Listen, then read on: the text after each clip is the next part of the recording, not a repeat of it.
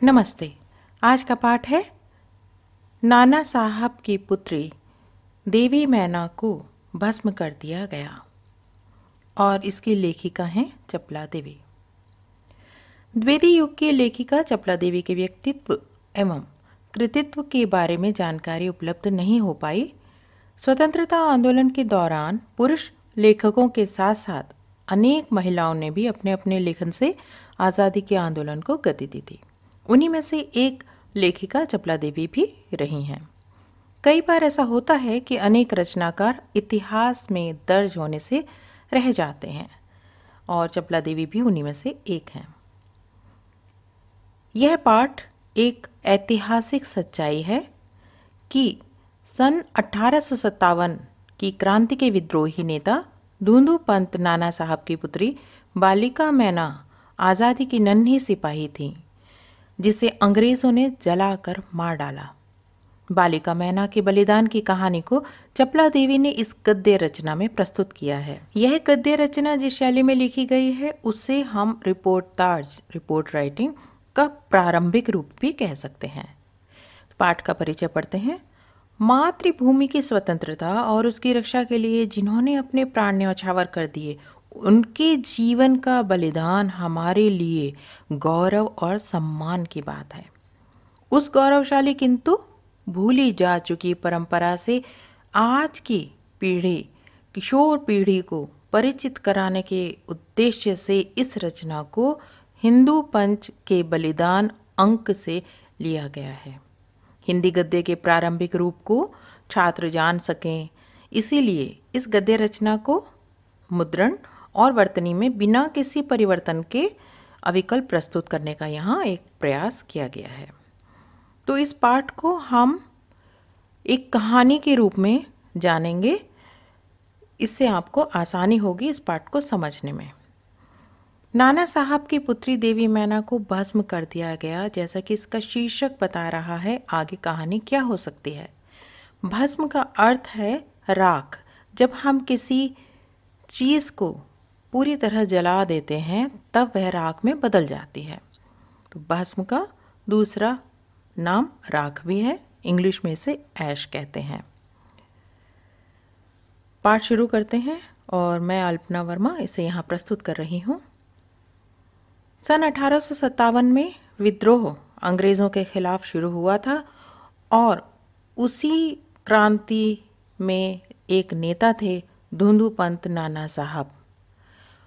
कानपुर में इनका विद्रोह असफल हो गया, तब ये वहाँ से भाग गए और जल्दी में अपनी बेटी मैना को नहीं ले जा सके। देवी मैना बिठूर में, जो अब कानपुर क्षेत्र में ही आता है, पिता के महल में रहती थी। पर विद्रोह दमन के बाद अंग्रेज़ों ने बड़ी ही निर्ममता से उस बेकसूर देवी को, निरीह देवी को अग्नि में भस्म कर दिया। उसका रोमांचकारी वर्णन किसी पत्थर दिल को भी रुला सकता है। कानपुर में भीषण मारकाट करने के बाद अंग्रेज़ों का एक सैनिक दल बिठूर की ओर गया और वहाँ नाना साहब का राजमहल था जिसे उन्होंने लूट लिया। फिर वहाँ अंग्रेज़ों ने यह निश्चय किया कि इस महल को तोप के गोलों से नष्ट कर दिया जाए।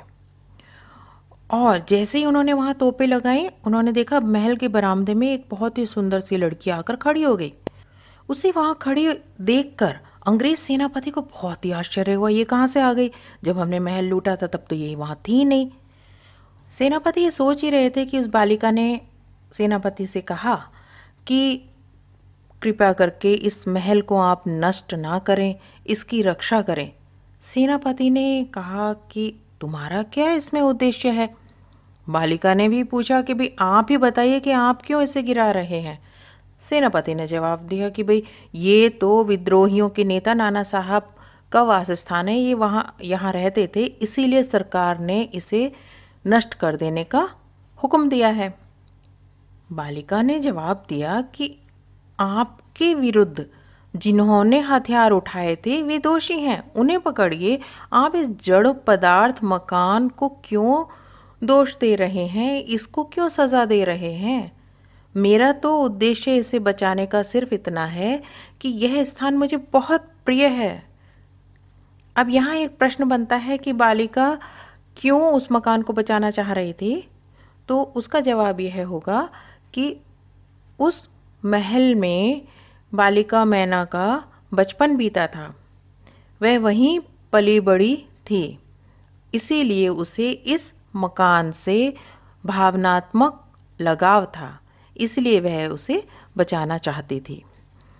आगे, सेनापति को उस लड़की पर दया तो आ रही थी, क्योंकि वे छोटी उम्र की लड़की थी और इस तरह की बातें कर रही थी, इस तरह से विनती कर रही थी, तो उन्हें दुख तो था, परंतु उन्होंने कहा कि भाई यह तो मेरा कर्तव्य है और मुझे ऐसा हुक्म मिला है तो मुझे तो इसे गिराना ही पड़ेगा। तब उस बालिका ने अपना परिचय देते हुए उन्हें कहा कि मैं आपको जानती हूँ, आप जनरल हे हैं और आपकी बेटी मेरी फ्रेंड थी, मेरी सहेली थी और कई साल पहले आप हमारे यहाँ आते थे, वह भी मेरे पास आया करती थी और मुझे बहुत पसंद करती थी। उसकी एक चिट्ठी भी मेरे पास अब तक है। उसकी मृत्यु हो चुकी है और उसकी मृत्यु की खबर सुनकर मुझे बहुत दुख हुआ था। ये सारी बातें वे सेनापति को बताती और सेनापति एकदम से हकपका जाते हैं, अरे यह तो नाना साहब की पुत्री है, पहचान लेते हैं। सेनापति थोड़ा सोचते हैं और कहते हैं कि हाँ, मैंने तुम्हें पहचाना, तुम मेरी बेटी मेरी की सहेली हो, परंतु मैं जिस सरकार का नौकर हूँ उसकी आज्ञा तो टाल नहीं सकता, फिर भी मैं कोशिश करूँगा कि तुम्हारी रक्षा हो सके। और तभी इनकी बातें हो रही थी और तभी जो प्रधान सेनापति जनरल आउट्रम वो वहाँ पहुँच जाता है और वो गुस्सा होकर सेनापति हे से कहता है कि नाना का महल अभी तक तोप से क्यों नहीं उड़ाया। सेनापति हे ने विनती करते हुए आउट्रम से कहा कि मैं आपसे निवेदन करता हूँ कि क्या कोई ऐसा तरीका है जिससे यह नाना का महल बच सके। तो आउट्रम ने कहा, नहीं नहीं, यह तो संभव ही नहीं है, गवर्नर जनरल की आज्ञा के बिना बिल्कुल भी संभव नहीं है और मुझे नहीं लगता कि ऐसा हो भी पाएगा, क्योंकि अंग्रेज़ों का क्रोध नाना पर बहुत अधिक है। नाना के वंश और उसके महल पर दया दिखाना नामुमकिन है। तब सेनापति हे ने तय किया कि वे लॉर्ड कैनिंग, जो उस समय गवर्नर जनरल थे, उनको एक टेलीग्राम इस विषय में भेजेंगे, तार टेलीग्राम। आउट्रम ने कहा कि आप ऐसा क्यों चाहते हो, हमें तो यह महल नष्ट करना ही है और अब नाना की लड़की हमारे सामने है तो इसे हमें गिरफ्तार किए बिना छोड़ना नहीं है। सेनापति को यह बात सुनकर बहुत बुरा लगा। जनरल हे वहाँ से मन ही मन दुखी होकर चले गए। उसके बाद जनरल आउट्रम ने नाना का महल फिर घेर लिया, महल का फाटक तोड़ा और अंग्रेज सिपाही महल के भीतर घुसकर नाना की बेटी मैना को खोजने लगे, लेकिन आश्चर्य, वह कहीं नहीं मिली। उसी दिन शाम को लॉर्ड कैनिंग का जवाब आ गया और उसमें यह था कि लंदन के मंत्रिमंडल का यह मत है कि नाना की याद से संबंधित हर चीज़, हर स्मृति चिन्ह को मिटा दिया जाए और वहाँ की आज्ञा के विरुद्ध कुछ नहीं आप कर सकते। उनकी आज्ञा है तो आज्ञा का पालन करना होगा। और उसी क्षण क्रूर जनरल आउट्रम की सेना ने नाना साहब के उस बड़े राज मंदिर पर तोप के गोले बरसाने शुरू किए और घंटे भर के अंदर वह महल मिट्टी में मिला दिया।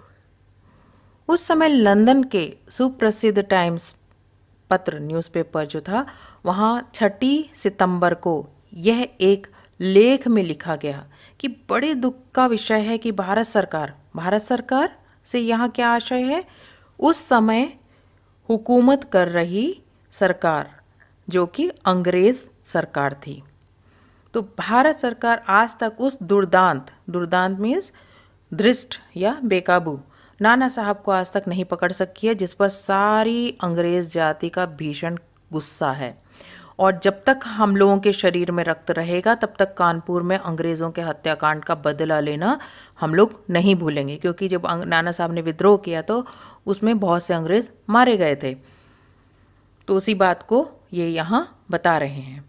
उस दिन पार्लियामेंट की, आगे ये लिखा है कि उस दिन पार्लियामेंट की हाउस ऑफ लॉर्ड्स सभा में सर टॉमस हे की एक रिपोर्ट पर बड़ी हंसी हुई, जिसमें उन्होंने, टॉमस हे ने रिक्वेस्ट की थी, विनती की थी कि उस महल को बचा लिया जाए। उस रिपोर्ट पर उनका बहुत मजाक बनाया गया और यह भी कहा गया कि हे ने उस लड़की पर दया दिखाने की जो बात लिखी है यह उनके लिए एक कलंक की बात है। अंग्रेज़ों ने जनरल हे पर यह कलंक की बात कही थी कि वे नाना की बेटी को बचाना चाहते हैं। ये भी एक प्रश्न आता है इसमें। जिस नाना ने अंग्रेज नर नारियों का संहार किया उसकी कन्या के लिए क्षमा?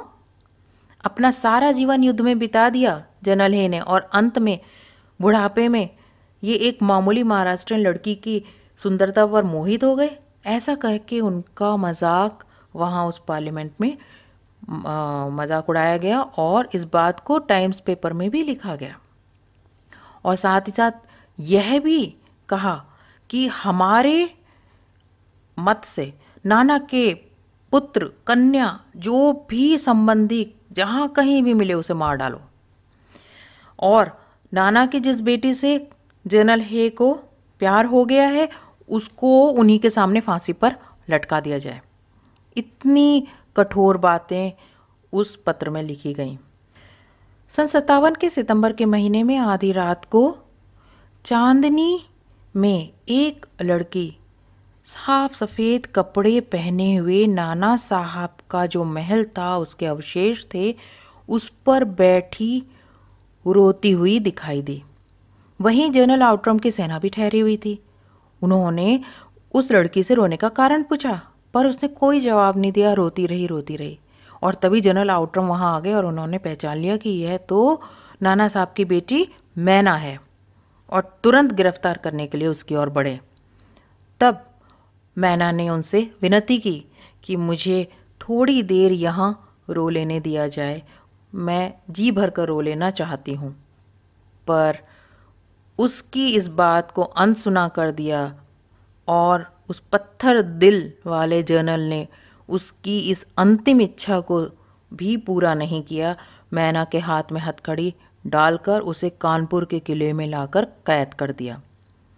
उस समय महाराष्ट्र के इतिहासवेत्ता महादेव चिटनवीस के बाखर पत्र में छपा था, कल कानपुर के किले में एक भीषण हत्याकांड हो गया। नाना साहब की एकमात्र कन्या मैना धधकती हुई आग में जलाकर भस्म कर दी गई। भीषण अग्नि में शांत और सरल मूर्ति उस अनुपमा बालिका को जलती देख सबने उसे देवी समझकर प्रणाम किया। तो यह थी देवी मैना की कहानी। उस समय उसकी उम्र सिर्फ 13 साल थी। यह किताब में तो नहीं दिया, लेकिन बाकी अन्य सूत्रों से यह बात पता चलती है। जनरल आउट्रम ने बालिका को देखकर क्या कहा? पहला प्रश्न, तो बालिका को देखकर जनरल आउट्रम ने उसे पहचान लिया और कहा कि यह नाना की बेटी नैना है और इसे गिरफ्तार करना है। प्रश्न 2, मैना के साथ कैसा व्यवहार किया गया? मैना के साथ बुरा व्यवहार किया गया, उसकी भावनाओं की अनदेखी की गई और उसकी अंतिम इच्छा को भी पूरा नहीं किया गया। उसे कानपुर के किले में कैद करके जलाकर भस्म कर दिया गया। बालिका की बात सुनकर सेनापति पर क्या प्रतिक्रिया हुई? यह है प्रश्न 3। प्रश्न 3, बालिका की बात सुनकर सेनापति पर क्या प्रतिक्रिया हुई? बालिका की बात सुनकर सेनापति को बहुत आश्चर्य हुआ और उन्होंने उसे पहचान लिया कि वह नाना साहब की बेटी मैना है। प्रश्न 4, हे के लिए कलंक की क्या बात थी?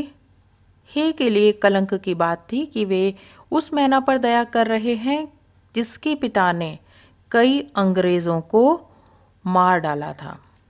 अगला प्रश्न देखते हैं कि बालिका मैना ने सेनापति हे को कौन कौन से तर्क देकर महल की रक्षा के लिए प्रेरित किया? बालिका मैना ने सेनापति को कई तर्क दिए, उनमें से मुख्य यह था कि उस जड़ महल ने अंग्रेज़ों का कोई नुकसान नहीं किया है और उसे उस महल से बहुत लगाव है, इसलिए इस महल को ना गिराया जाए। इसके बाद अगला प्रश्न है कि मैना जड़ पदार्थ मकान को बचाना चाहती थी पर अंग्रेज उसे नष्ट करना चाहते थे, क्यों? मैना का सारा जीवन उसी महल में बीता था, उसका बचपन वहीं बीता था और उसे उस मकान से भावनात्मक लगाव था, इसलिए वह नहीं चाहती थी कि उसे नष्ट किया जाए। अंग्रेज उस महल को इसलिए नष्ट कर देना चाहते थे क्योंकि वह नाना का वास स्थान था, उनका स्मृति चिन्ह था।